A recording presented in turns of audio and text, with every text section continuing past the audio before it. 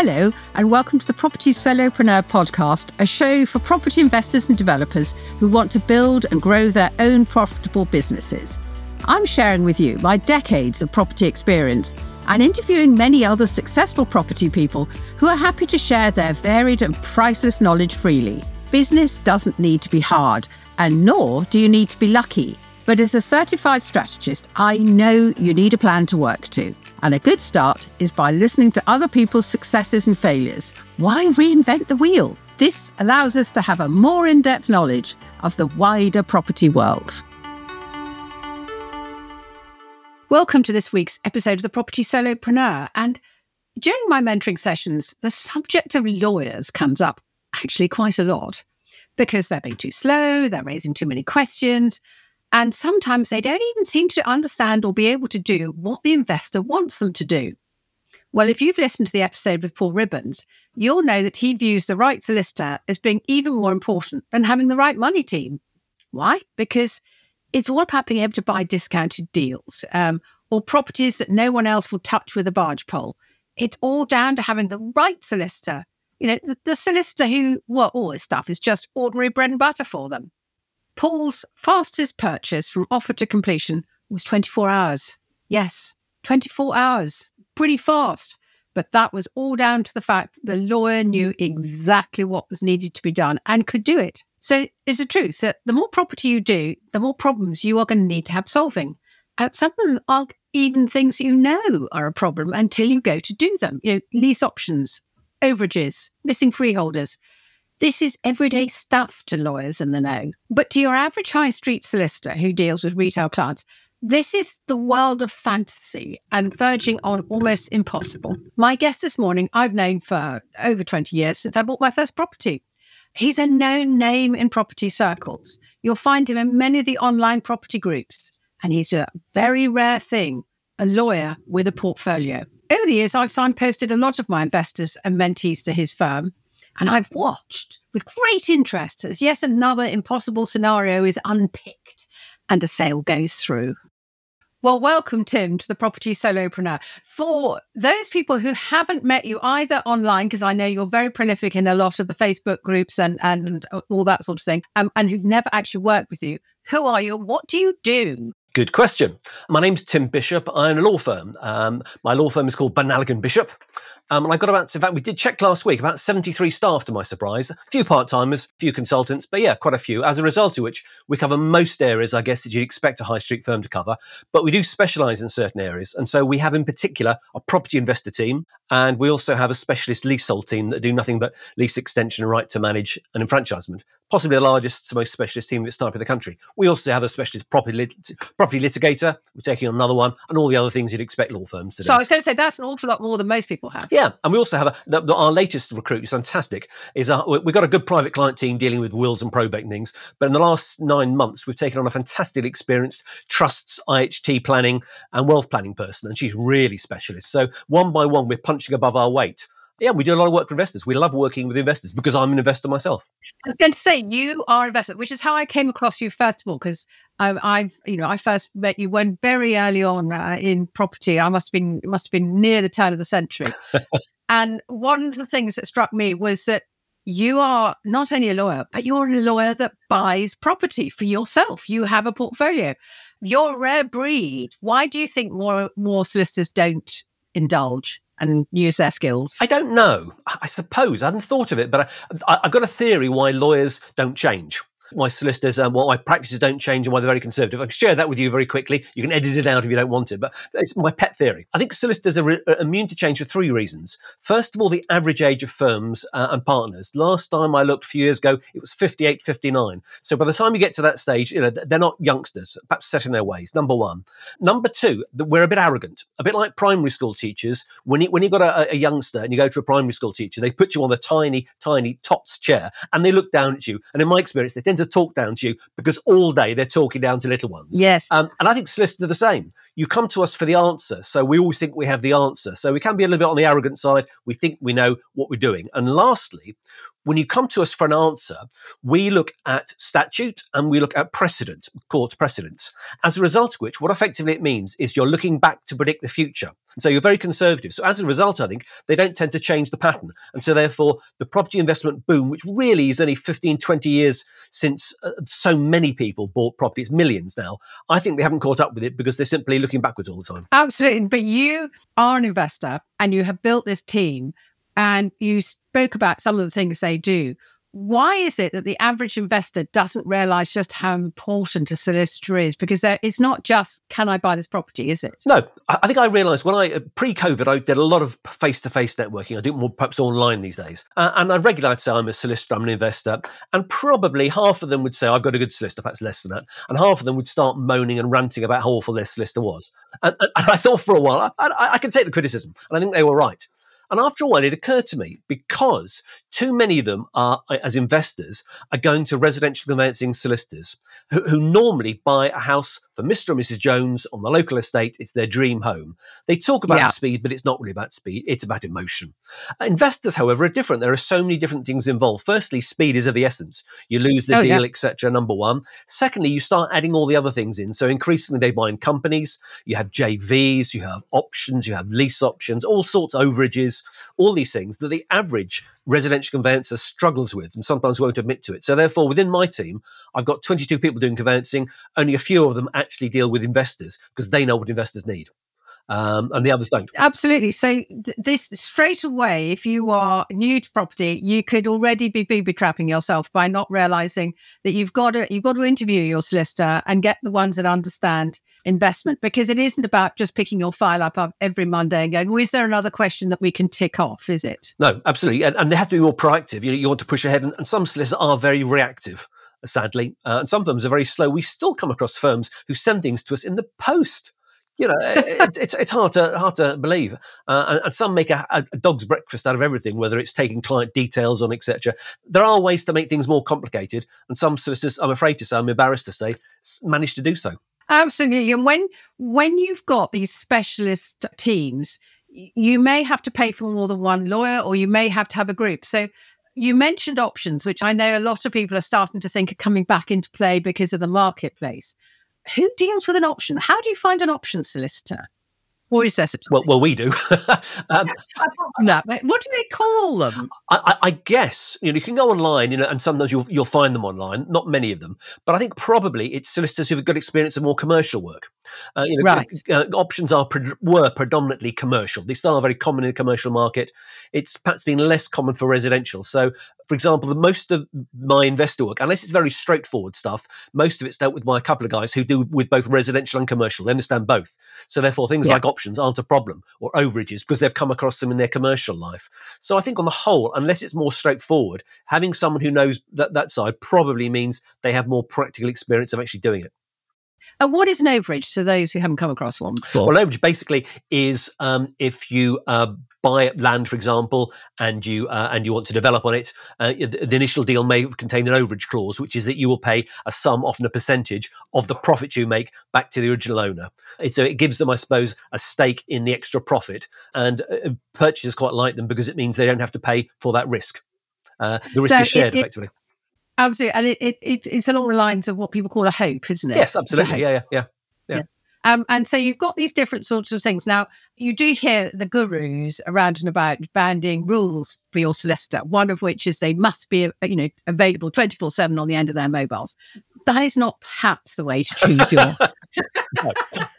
your solicitor, is it? Not unless you want them to have a heart attack and give up practice within a week. Conveyancing clients can be quite demanding. Rightly so. They pay a lot of money, but at 24 hours a day, it wouldn't be something I did. I was once a duty solicitor, so I was called out in the middle of the night to the police station many years ago, and it's tough. Yes, absolutely. But there is this idea that if you are dealing with auctions, then he's got to be there, waiting for your call should there be a change in a law pack. But actually, that sort of rules change now because things are online far more, isn't it? You can deal with it much more in advance. Yeah, absolutely. And a good solicitor is someone, I think, not just who's good technically, but it's someone who you trust to tell you the truth and to be open with you. So, for example, sometimes our clients have left reviewing legal packs for auctions to the last minute and they say, can you help? And actually, if it's really short notice, sometimes you can't.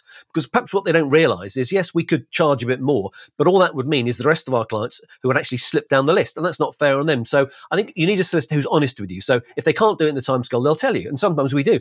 I hate turning work away, but if we can't do it, we will always say we can't do it. And I think you need to therefore find someone you can trust who's open. And rather than just being looking at as a one-off transaction, to getting the cheapest, find someone you want to work with long-term, who you trust, who you can run things past, you've got an issue you can ask, who talks to you, who'll be open and honest with you, rather than someone perhaps who simply tells you what you want to hear. And that's because you're both working towards the same goal, isn't it? Which is getting the right thing for your client. Absolutely. Too many solicitors, I think sometimes, and clients are obsessed with the process. To me, law is all about getting to an answer. How do you solve that problem? Yes. And I think that's what clients really want. They don't really want to know the details of the process. Some do, but the majority, they simply want the problem solved. And also, of course, that you just put your finger on the thing about that is that most really good below market value deals are priced that way because there is a problem somewhere, and usually it's the solicitor who can unpick the problem. Yes, and I think sometimes going for problem property sometimes actually is a strategy in itself. Yes. We do a lot. I think I mentioned earlier lease extension. Now, some of our clients, surprisingly few, actually have buying short leases as a strategy because they know sometimes these vendors have been told by estate agents, yes, you'll get this price for it, but no one's going to pay for it because you can't get a mortgage, it's got a short lease. And so they know there's a problem, but they know their solicitor can solve it. Another thing we do a lot is absent freeholders. It's surprising, but quite a few freeholders just vanish. You can't find them. I've got clients who are finding these deals at this moment, and that is something that they've stumbled on because although I'm saying, no, this does happen. This is quite normal.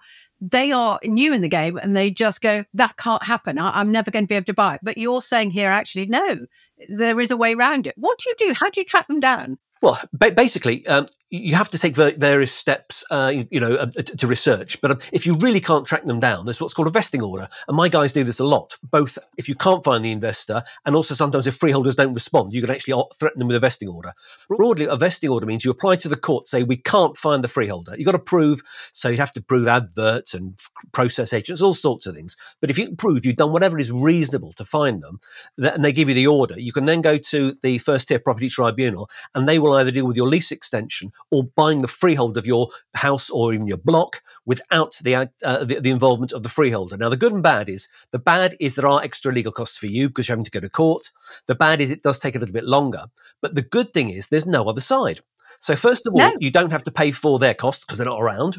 And secondly, usually you get it for a cheaper price. I can't guarantee, but normally what happens with these things is it's not a site, it's an art. And so you get a surveyor on one side who values and a surveyor on the other side who values the premium to buy the freehold or the lease extension, and they meet in the middle at the end of the day. But here, as long as you put forward a reasonable offer that's not mad, the courts have got nowhere else to bounce off. So the chances are they're going to take your viewing. So therefore, often you'll find a cheaper price. And what happens, you then pay the court sits on the money. If the freeholder ever turns up, the freeholder says, can I have my property back? No. Can I have my money? Yes. And that's it. They can't do anything about it. So as a result, it actually can be an opportunity. And the good news is because so many people, including agents, have no idea of the answer, they run away screaming. So therefore, the price of these properties sometimes is much cheaper. So it's cheaper in the first place and often cheaper to get a lease extension or freehold purchase. So again, investors don't need to be legal specialists, but they need to know what the issues are and who to go to.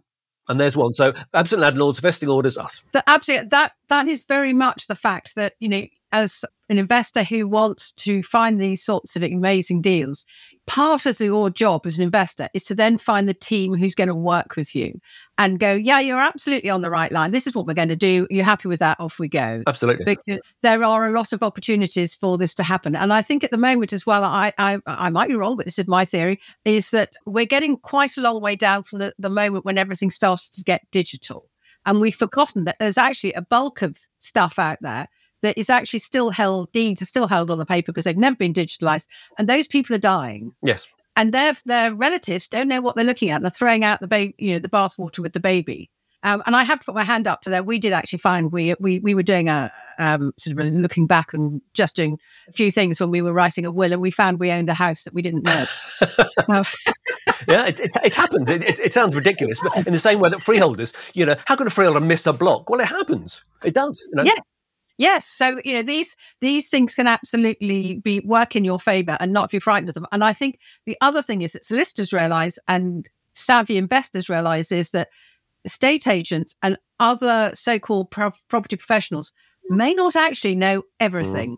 Absolutely. Their role is to actually just put everyone together and hope that it all works. They vary. Some of the old-fashioned traditional ones, there was some real expertise there, but certainly some of perhaps the later generation are just sales. And there's a big difference, I think, between a professional who really understands all the issues and valuation and some of the guys who simply want to sell you whatever they can and then sell you a mortgage on top of that.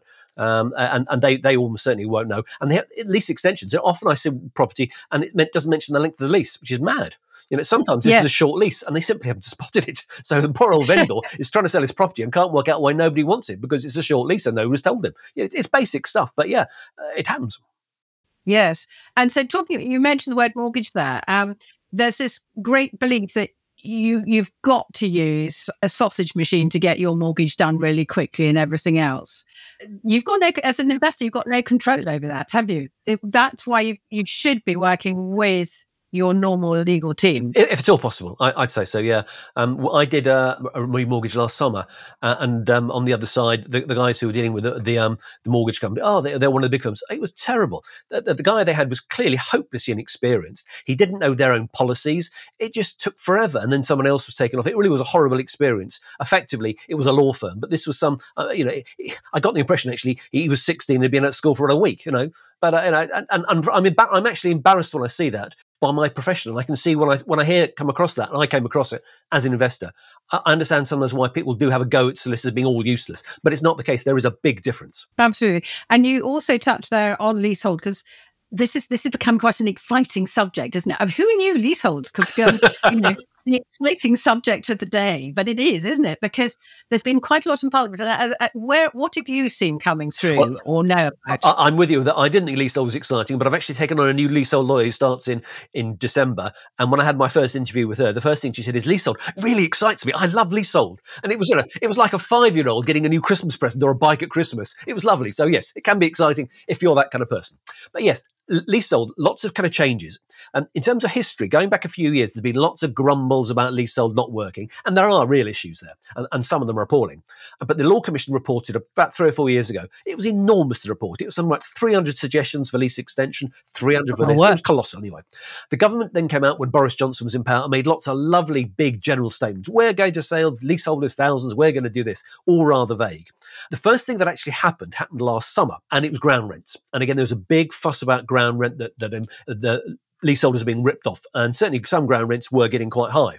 Partly because in the 70s in particular, it was very common to have doubling clauses every 10 years. Now, that was sensible at the time because inflation was high, a bit like it has been recently. And so actually doubling every 10 years wasn't unreasonable.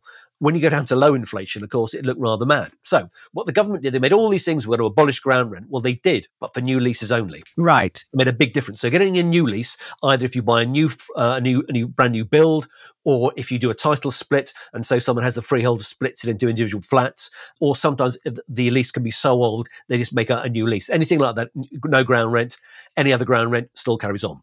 And one of the reasons they did that, and it's relevant to what they might do in the future, is because who owns freeholds? There are companies and businesses out there who own enormous numbers of freeholds. For many years, we acted for someone who had about 16,000 freeholds, for example. He wasn't the only one. But more importantly, one of the big owners of freeholds are pension companies. And pension companies love freeholds because freeholds give an absolute guarantee of what your income will be in future. And there are very few things that do that. If you buy shares, they can go up, they can go down. But with a ground rent, you know what it's going to be this year and you know what it's going to be for the next 100 years. Anyway, so one of the reasons they backed off wiping out ground rents entirely was because of the pension companies. The government, particularly Conservative government, would not go down well if they abolished ground rents and hammered the pension companies. All the little old ladies and men who vote Conservative would not be happy. So that was that. So now we've had the King's speech because there's lots more talk about what's going to happen. Early this year, Michael Gove and others were talking about abolishing leasehold entirely. Then quietly said, well, actually, we're not going to. I don't think they were ever going to in reality, but there was a fuss about it. An excitement about it, Yeah, yes. absolutely. But actually, the King's Speech has got some information, and in case I don't miss anything, I've made a couple of notes. Basically, there are only a few things, and again, it's a little bit on the vague side. So at the moment, to get a lease extension, you have to own the property for 2 years, unless the vendor has done so. They're going to abolish that, so you can do it immediately. That's good. It simply opens up more lease extensions, which is great. Yeah. Next number, the lease extension is going to be changed. So the standard statutory, this is a formal process you have to go through with notices. You get an extra 90 years automatically, and in general terms, freeholder can't refuse. That will be 990 years. I'm not sure that's going to make a major difference. If you've got a 70-year-old flat and you get 90 years, 160, like at my age, I'm 61, I'm not particularly bothered in 160 years' time. So 160 or 990, it's not going to make much difference. But anyway, it'll be an improvement. Better thing is they're proposing new leasehold houses are banned. There are a remarkable number of leasehold houses, I think millions of leasehold houses. That strikes me as being weird, it is. Because why would you want a leasehold house? Exactly. Some of the big builders, Taylor Wimpey and Persimmon, did a lot. We've done a lot of cases. Actually, we've bought out the freeholds, and there's been a lot of investigation there. But also, it was a weird series in the northeast, in particular Sunderland around there, called Tyneside leases. And there are a lot of houses traditionally. You'd be surprised how many there are. So there are millions. But anyway, that hopefully will go. Ground rents in future, they're talking about consulting. Well, you know what consulting means. I'm going to talk to someone. It doesn't mean anything at all. So yes, in fact, funny enough, consulting, I got sent something by HMRC or whoever it is who's consulting, asking me to fill it in. But the questions were so confusing. I thought, this is not designed for little landlords like me. So I wouldn't guarantee anything on that. So again, they're looking at capping ground rent. But again, the problem is it's all about inflation. If it was simply linked to inflation, for example, that wouldn't be unreasonable. But anyway, so that's been done. Now, that was broadly the leasehold stuff. There's lots of talk about something called marriage value, and that's significant because marriage value kicks in at 80 years. So if you have got a lease that drops a minute under 80 years, the price goes up of extending it. They were talking of abolishing that, but again, I wonder whether that'll be the case because, again, all these pension companies have invested so highly in that and they lose a lot of money. So the only other thing in the King's Speech really was in terms of landlord and tenant. Yep. Many people would have heard of Section 21, referred to as no-fault evictions. The government said they're going to abolish that at all, which wasn't good for landlords. However, in the King's Speech, they unsurprisingly started waffling. So now what they're saying, it's on the shelf, and actually the courts process needs to go through significant reform first. So whether it'll happen, when it'll happen, how it'll happen, who knows. My instinct on this is that probably nothing further will happen. They also said they were recommended to have a housing court. A government committee recommended a special housing court. Again, just before the King's Speech, they came out and said, no, we're not going to do that. Although all these are plans, bear in mind, they're not even in draft legislation yet.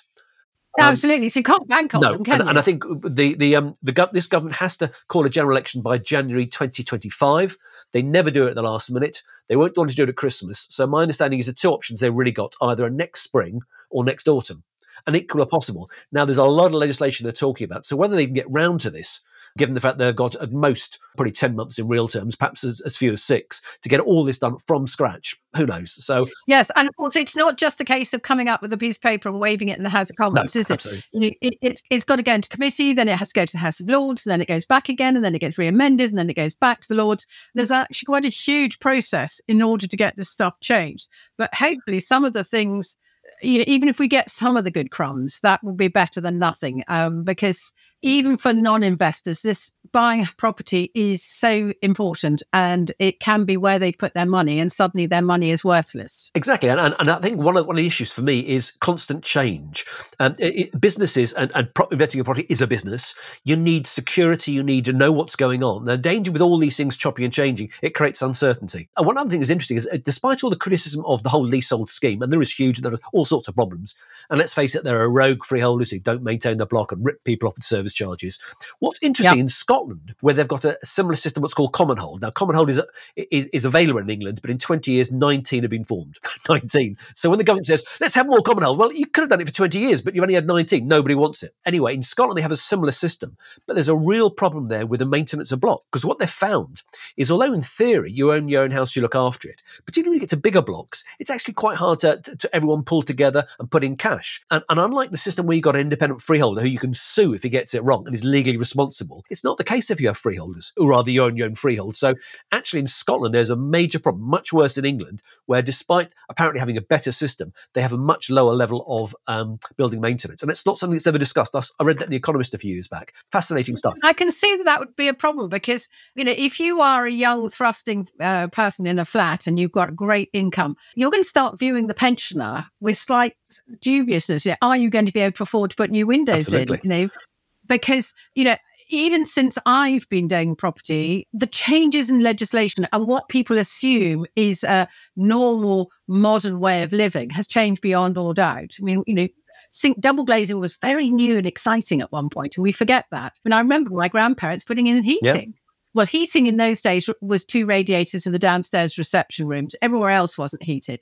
And you think, that's a big difference. So how can blocks of flats hope that everyone will be able to put the same amount of money in his sheer amount? And the risk is essentially with more government legislation. Again, I don't think it's happened yet, but tenements, which are a particular type of property in Scotland, are particularly poor quality. And so as a result, the government have been discussing a number of things, and I think they're still discussing this in the Scottish Parliament, whether they introduce automatic 5-year housing reviews where the entire building has to be reviewed, the cost of that. So I think that the danger is, although these things sound great, the danger is it's accompanied with more and more and more legislation and regulation. That always means more cost. Absolutely, it does. And that puts people off for a start, doesn't it? Now, the other thing that, one of the things that I found, because I now don't touch my tenants at all, because I've had 1 or 2 of these, is the old harassment order. Mm-hmm. Do you see a lot of harassment orders? And do you think landlords can do their job properly and risk getting one? Or how do they get round it? I just have to open my mouth and I get accused of harassment sometimes. But first of all, I don't touch my tenants. No, that's unacceptable, especially as a middle-aged man. Never do it. But secondly, I'm not sure is the answer. I'm a generalist. I don't run cases. I've never been a litigator. I don't know. I've got a specialist property litigator. I'm taking on another one. I could ask them, but offhand, I don't know. It's not something that anybody has mentioned, and I don't think we've even got it on our website. It's pretty comprehensive on the website. So the answer is I'm not sure. Yes, I was quite fascinating that, when my letting agent has said, we're going to do this, that, and the other, immediately, usually from a tenant who is very, probably slightly in the wrong or even majorly in the wrong. I'm thinking of a major drugs cooker up, right? Who, when I sort of asked, I did send normal communication and said, whoa, harassment, you mustn't, I've got the right to live here on my, nicely and quietly and all the rest of it. And so I handed that over to Solicitor and they dealt with it. But there are, solicitors also deal with, for instance, debt collection, don't they? Yeah, absolutely, yeah. Yeah. That's quite a quiet number from you. But I have to say, again, as an experienced landlord, I just hand that over to my team and say, could you deal with that? Because there are processes you have to do, isn't there? There are indeed all these things, and although the government are trying to make the courts more friendly, actually doesn't always work. One thing in particular is since legal aid is largely gone and they put the costs up, they're just about to put the cost of just any application to court up again by 10% next year. And increasingly, if it's now under 10 grand, you can't get your costs back from the other side. So they're all the sort of things which make legislation expensive. But as a result, you get more what's called litigants in person. That's people without solicitors. And although in theory you think that's great, you don't want these solicitors clogging up the system. Actually, solicitors actually usually speed things through because they'll actually say, you can do this, you can't do that. Whereas some litigants in person have no idea of the law, no idea what they can and can't do, and it can be a nightmare to deal with. And actually, it clogs the system up, and the system is badly clogged already.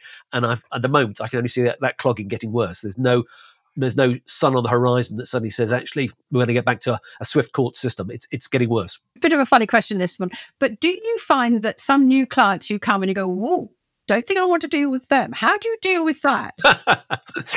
There was a phrase we came up with years ago, which I rather liked. Tesco carrier bag man. Tesco carrier bag man is someone who comes in with 3 bags or more of Tesco carrier bags full of bits of paper and says, I've got a case in 3 days. Can you sort it out for me? It's a final hearing. Here's the papers. You don't want them. So it's my general summary for clients you don't want. So Tesco carrier bag man is one. Some clients are awkward, but let's face it, people are, so we act for them. Yeah, there are individuals who sometimes become too awkward, just become unreasonable. Sometimes we sack them. We had a big client a while ago who were becoming impossible to deal with, just unreasonable. And we'd lost at least one member of staff because they were just so rude. So I sacked them. Solicitors can sack clients. And when we are picky, sometimes it's the work we can't cover. A lot of particularly low-level litigation, because you can't get your client, you can't spec from the other side. Actually, is it worth it? Not the same with housing, because actually you need a house back. It's a big asset. So that tends to go ahead. But certainly smaller litigation, when people find under 10 grand, they can't get their costs back from the other side. Actually, it becomes quite an expensive process. And sadly, some people don't bother. Yes, and I think that's something. When I had a case of a letting agent being fraudulent against me, and I was completely in the right. I had all the paperwork to prove it, and I had the most brilliant man who just said, "Now you're absolutely in the right, but do you want to throw more money out the window?" And at that time, my ears were quite closed because I'm in the right. I'm in the right. How dare this happen? But he just said, right, here are your options without using me. And we did go down one of those avenues. Sometimes people using solicitors are just basically paying to hear what they've got to do, which is not using a solicitor, isn't it? And a good solicitor is somebody who'll say that, who won't run a case just for the sake of it. Will be honest with you, actually, I wouldn't do that. We do say that to clients. One thing is not so much property related, but contested probate, contested wills. We always say to clients, do you really want to do that? Because you may end up with some more money, but the one thing I can guarantee is the rest of your family probably will never speak to you ever again. It splits family, which is probably the last thing the deceased person wanted. So sometimes we do say to clients, actually, do you really want to do that? And yes. With neighbour disputes, oddly enough, we run a lot of neighbour disputes, and sometimes actually almost money doesn't become the object. It becomes a matter of principle, and they throw good money after bad because they want those conifers cut down or the fence repaired or whatever. So sometimes emotion becomes more important. As long as the client knows it's their choice. Yes. Yeah, that is really, really important.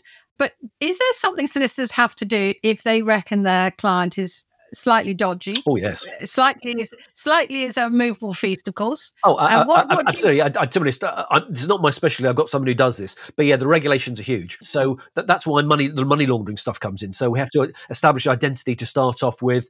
We use something called third fault, which is electronic, a bit like the kind of things you get in a passport. You just check your face in your passport. So you have to get that right. You have to have a look at the source of money. And increasingly, if you don't, solicitors are vulnerable. And they do get hammered for it by the SRA and the Law Society. So yes, we have to be very careful of that we're not seen to be involved in money laundering or illegal activity. So there are very, very clear rules about that.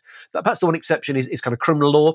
But even there, the basic rules are fairly clear. If you know someone's guilty and they're told you they've done it, you can't step up and say they didn't. You can say, really? Right. Solicitors do sometimes, but you shouldn't be doing it. What you can do, however, is say just don't admit it. Just go not guilty and just don't make a comment or go no comment. And that's obviously often the case because there's no evidence. Yeah. So there are. Yes, solicitors have very clear rules. They're very, very, very heavily regulated, which is why you can trust them rather than your average unregulated will writer. If your solicitor gets something wrong, we have a minimum 2 million. We've got more insurance to back us up. So if something goes wrong, and people make mistakes, you've got something to back up. And that, of course, you mentioned right at the beginning about comes in with wills, is this thing that if you are building portfolios, you might only be buying a £20,000 house now because that's the first one you do it. But give you 30 years, that's going to be 2 million or whatever. Trusts and wills are absolutely vital, aren't they? How early on should people start to think about it? Wills, I'd say on day one. Even the government, the government aren't great fans of solicitors. Actually, they say there's a quote I've got on the website, which I've taken from their website, which says you need to get your will reviewed something like every 5 years. So, and you do, because things change. So, for example, when I was 20, I had no cash. I was a student. I hadn't got children. I wasn't married. My life is now very different. I've got children, property, a business, etc., etc. So life changes, divorce changes, children change things, grandchildren change things. So number one, wills need to be done. And if they're not, it can be very expensive for tax. And also you can end up with the money going in the wrong direction. A good example being cohabitees. Unless, depending on the circumstances, they don't have any automatic rights to your property, though they can have claims on the house. And that gets complicated as well. But certainly when they've got more cash, do we have a limit? I don't know. Certainly I would say, certainly if you've got assets of, I know recently we did an offer, a limited offer for people whose assets, excluding the house there, were over $250,000. We will give some free advice on that kind of stuff. So perhaps that's one indication. Yeah. But I think, frankly, certainly wills much earlier. And if you know you're going to build, then perhaps earlier again. Certainly don't leave it too long. We came across someone recently, very complicated. They lived partly in Italy, partly in England, £5 million portfolio in equity. And yet they didn't even have an accountant as such. They had a bookkeeper. So no tax advice. No tax advice. No, actually, I'm convinced in the last 6-9 months that the vast majority of property investors, one of the biggest gaps in their knowledge, and no one else seems to be talking about it but me, is actually wealth planning, IHT planning, inheritance tax planning, etc. Yeah. No one seems to look at it. They get complicated by the deal.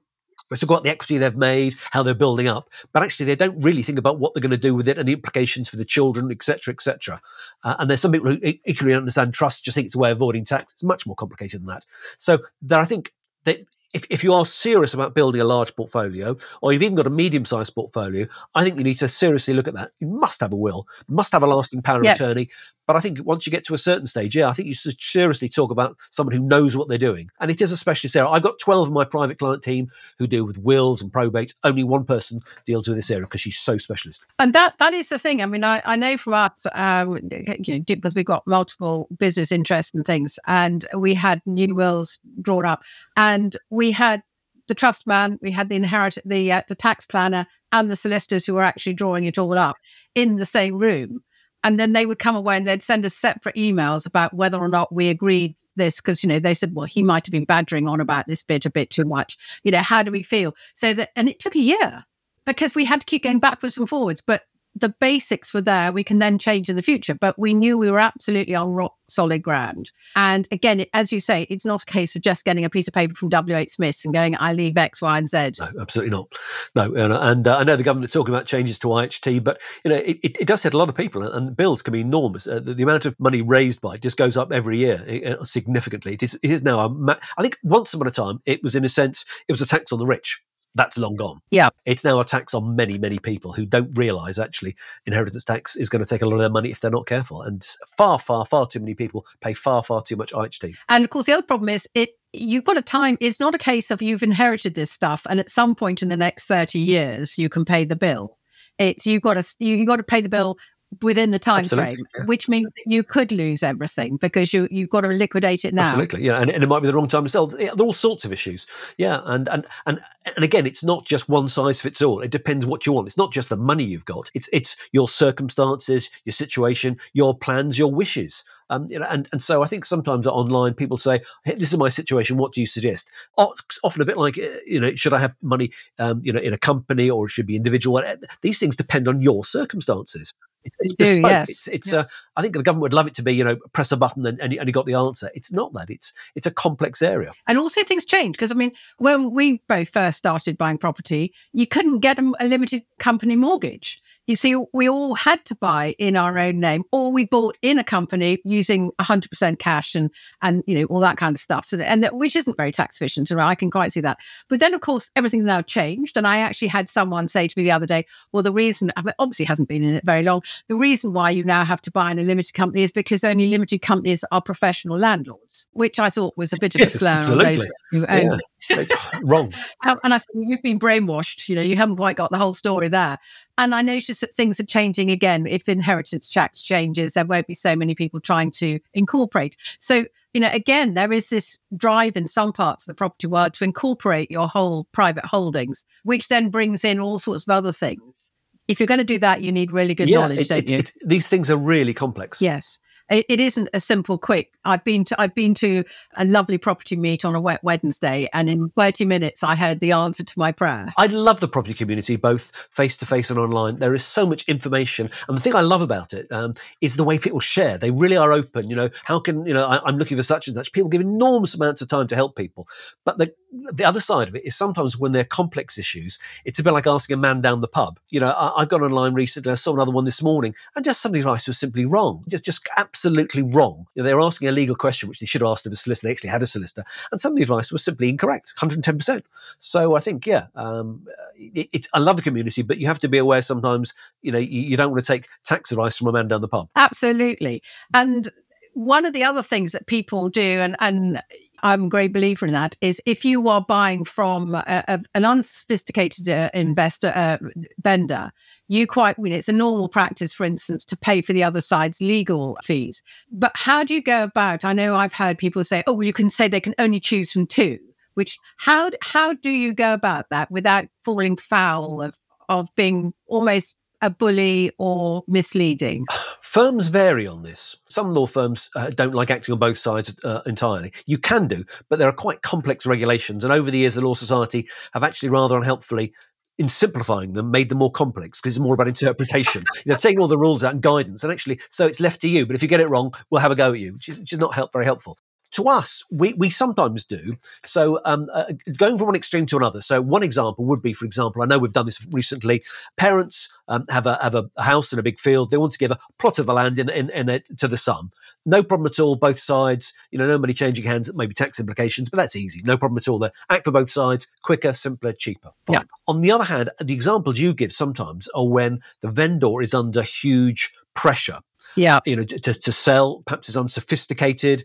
And on the other side, you get a really pushy salespeople. And sometimes you do those, and there's lease options involved. Sometimes we'll simply say we won't act on both sides because we think we will be vulnerable to criticism. And if we are, then the vendor is as well. There is a line where you have to be careful that sometimes these things could be unraveled if you're seen to take advantage or be dishonest or pressurize people.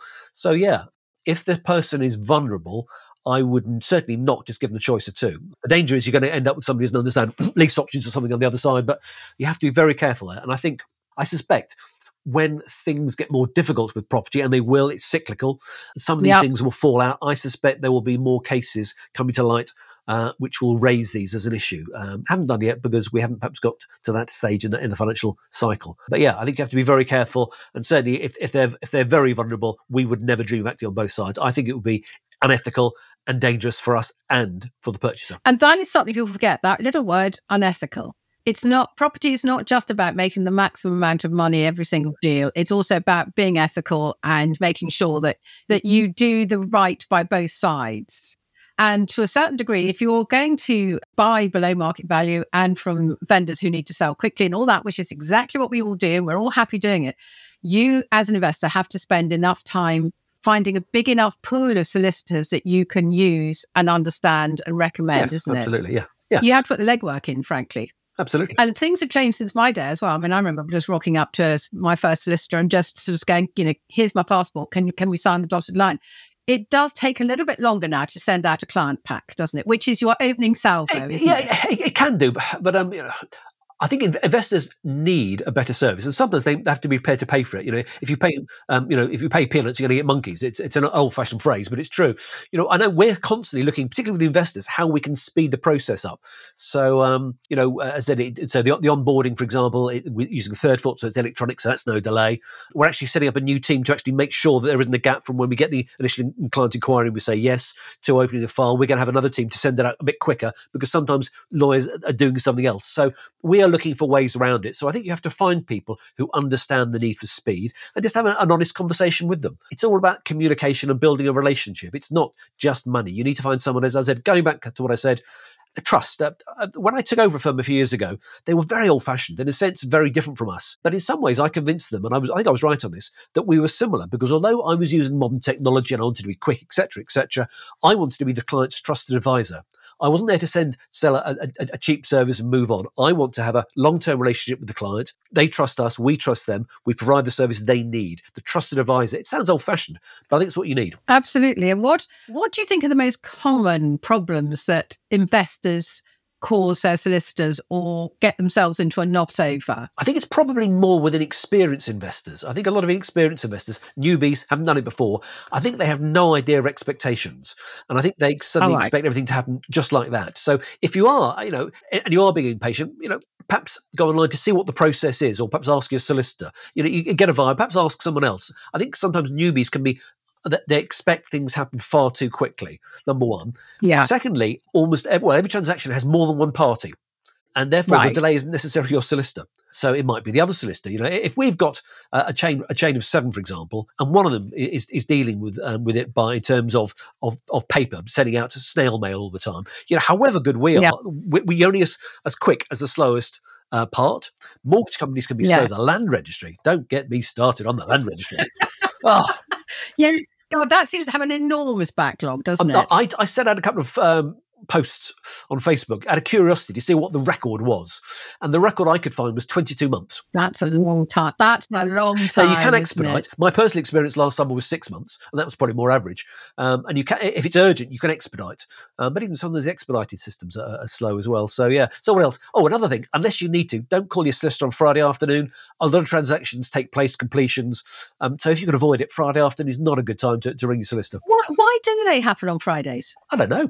Habit, I guess. habit. And they don't have to, No. do they? You can do it on any other day. I guess it's habit. I suppose also it's the fact that most people, perhaps if you're working, you've then got the weekend to move in. I suppose it's an ideal one rather than, going back to work the next day, so you can unpack a couple of boxes at least, I guess. But yeah, it is. I don't know what the statistics are, but certainly a very disproportionate number are Friday and Friday afternoon. My first house I bought, it was actually, I think it was Christmas Eve. And I think the completion finally completed at 5:00, and we were moving ourselves. So that was a little bit last minute. So I've been there. Yes. Well, that I have to say that's not where you want to be, really. And of course, the other thing that most people don't realise is, as solicitors, you are in possession of quite a lot of funds, aren't you? Because your bank accounts hold enormous amounts of money going out and in, which you have to control. You can't just sort of circumnavigate it, and that is regulated as well, isn't it? Oh, yeah, that's probably the most important thing, I suppose. It's the client account, the importance of the client account, and very rarely gets solicitors messed around with them. But yeah, absolutely, we have enormous monies coming in and coming out. For example, last month, conveyancing alone, we took on 166 conveyancing in the month. So on the assumption, hopefully, most of those will complete. That's just conveyancing alone. So you can imagine, every month we deal with enormous sums of money. Absolutely. And, for someone like me I don't now, but I used to property source. So I was paid on exchange when everything else. I very much relied on my solicitor to know the ins and outs of it and to put things in the right place on the bills and to actually do the transactions. But it is up to the person, up to me as the sourcer, to make sure that my solicitor was happy with that and that they understood what was going on. Yeah, absolutely. Yeah. Communication is two-way. You have to be open and honest with your solicitor. Otherwise, they can't help you. And the other worry that many people have now is that because we do everything online, is the fat finger problem when we send information to the wrong place. Do people have to make sure that when they get an email and things from their lawyers, that it is who they say they are? Oh, absolutely. And our systems are constantly being adjusted. There are some horror stories where firms have been hacked, etc. Our systems are quite good, but they're about to go to, I can never remember what it's called. It's a lot of our systems that have got the double authorization thing where you then get a phone to your phone. So in a sense, we are putting in more barriers, and some people will undoubtedly moan and complain. But actually, it's all about security. Yeah. We are very good about doing the minimum level of admin. If something's not necessary, we take a step out. We're a great believer in streamlining. But on that particular thing, we're having to take more details. In fact, just last week, we did an in-house check where we tested all our staff with the spam email, and therefore saw if anybody had done the first stage, the second stage, the third stage. So, yeah, it's important to get that right. And most firms do, but some firms perhaps need to be a little bit better, I'd say. Well, sadly, we could talk all day, but we have to wrap this up. What is the one piece of advice you would give to somebody who's new to property, who's never had a solicitor? How do they start off finding one, or finding one they like? Okay, I would say find someone who really understands investors, okay, who's got plenty of experience. Perhaps go online and see who's recommended. Have a look at their website. You can tell a lot from firms' websites, even if it's not the most modern website. Has it got the information? Is it open? Is it the kind of firm that you feel comfortable with? And talk to them. Yep. Ring them up. A good example being just last week, it was a property investor who contacted me, and I come across him online. And he, understandably trying other firms as solicitors as well. He tried 5 the week before. None of them came back to him. He then had got another one who had to book an appointment in the afternoon. We exchanged details. He rang me. I spoke to him. I put in touch with my colleague within half an hour, and we took him on as a client. So that's a good way of testing how quickly they come back. If you want to know, are these people in tune with speed? That's a big issue. Do they communicate? Test them.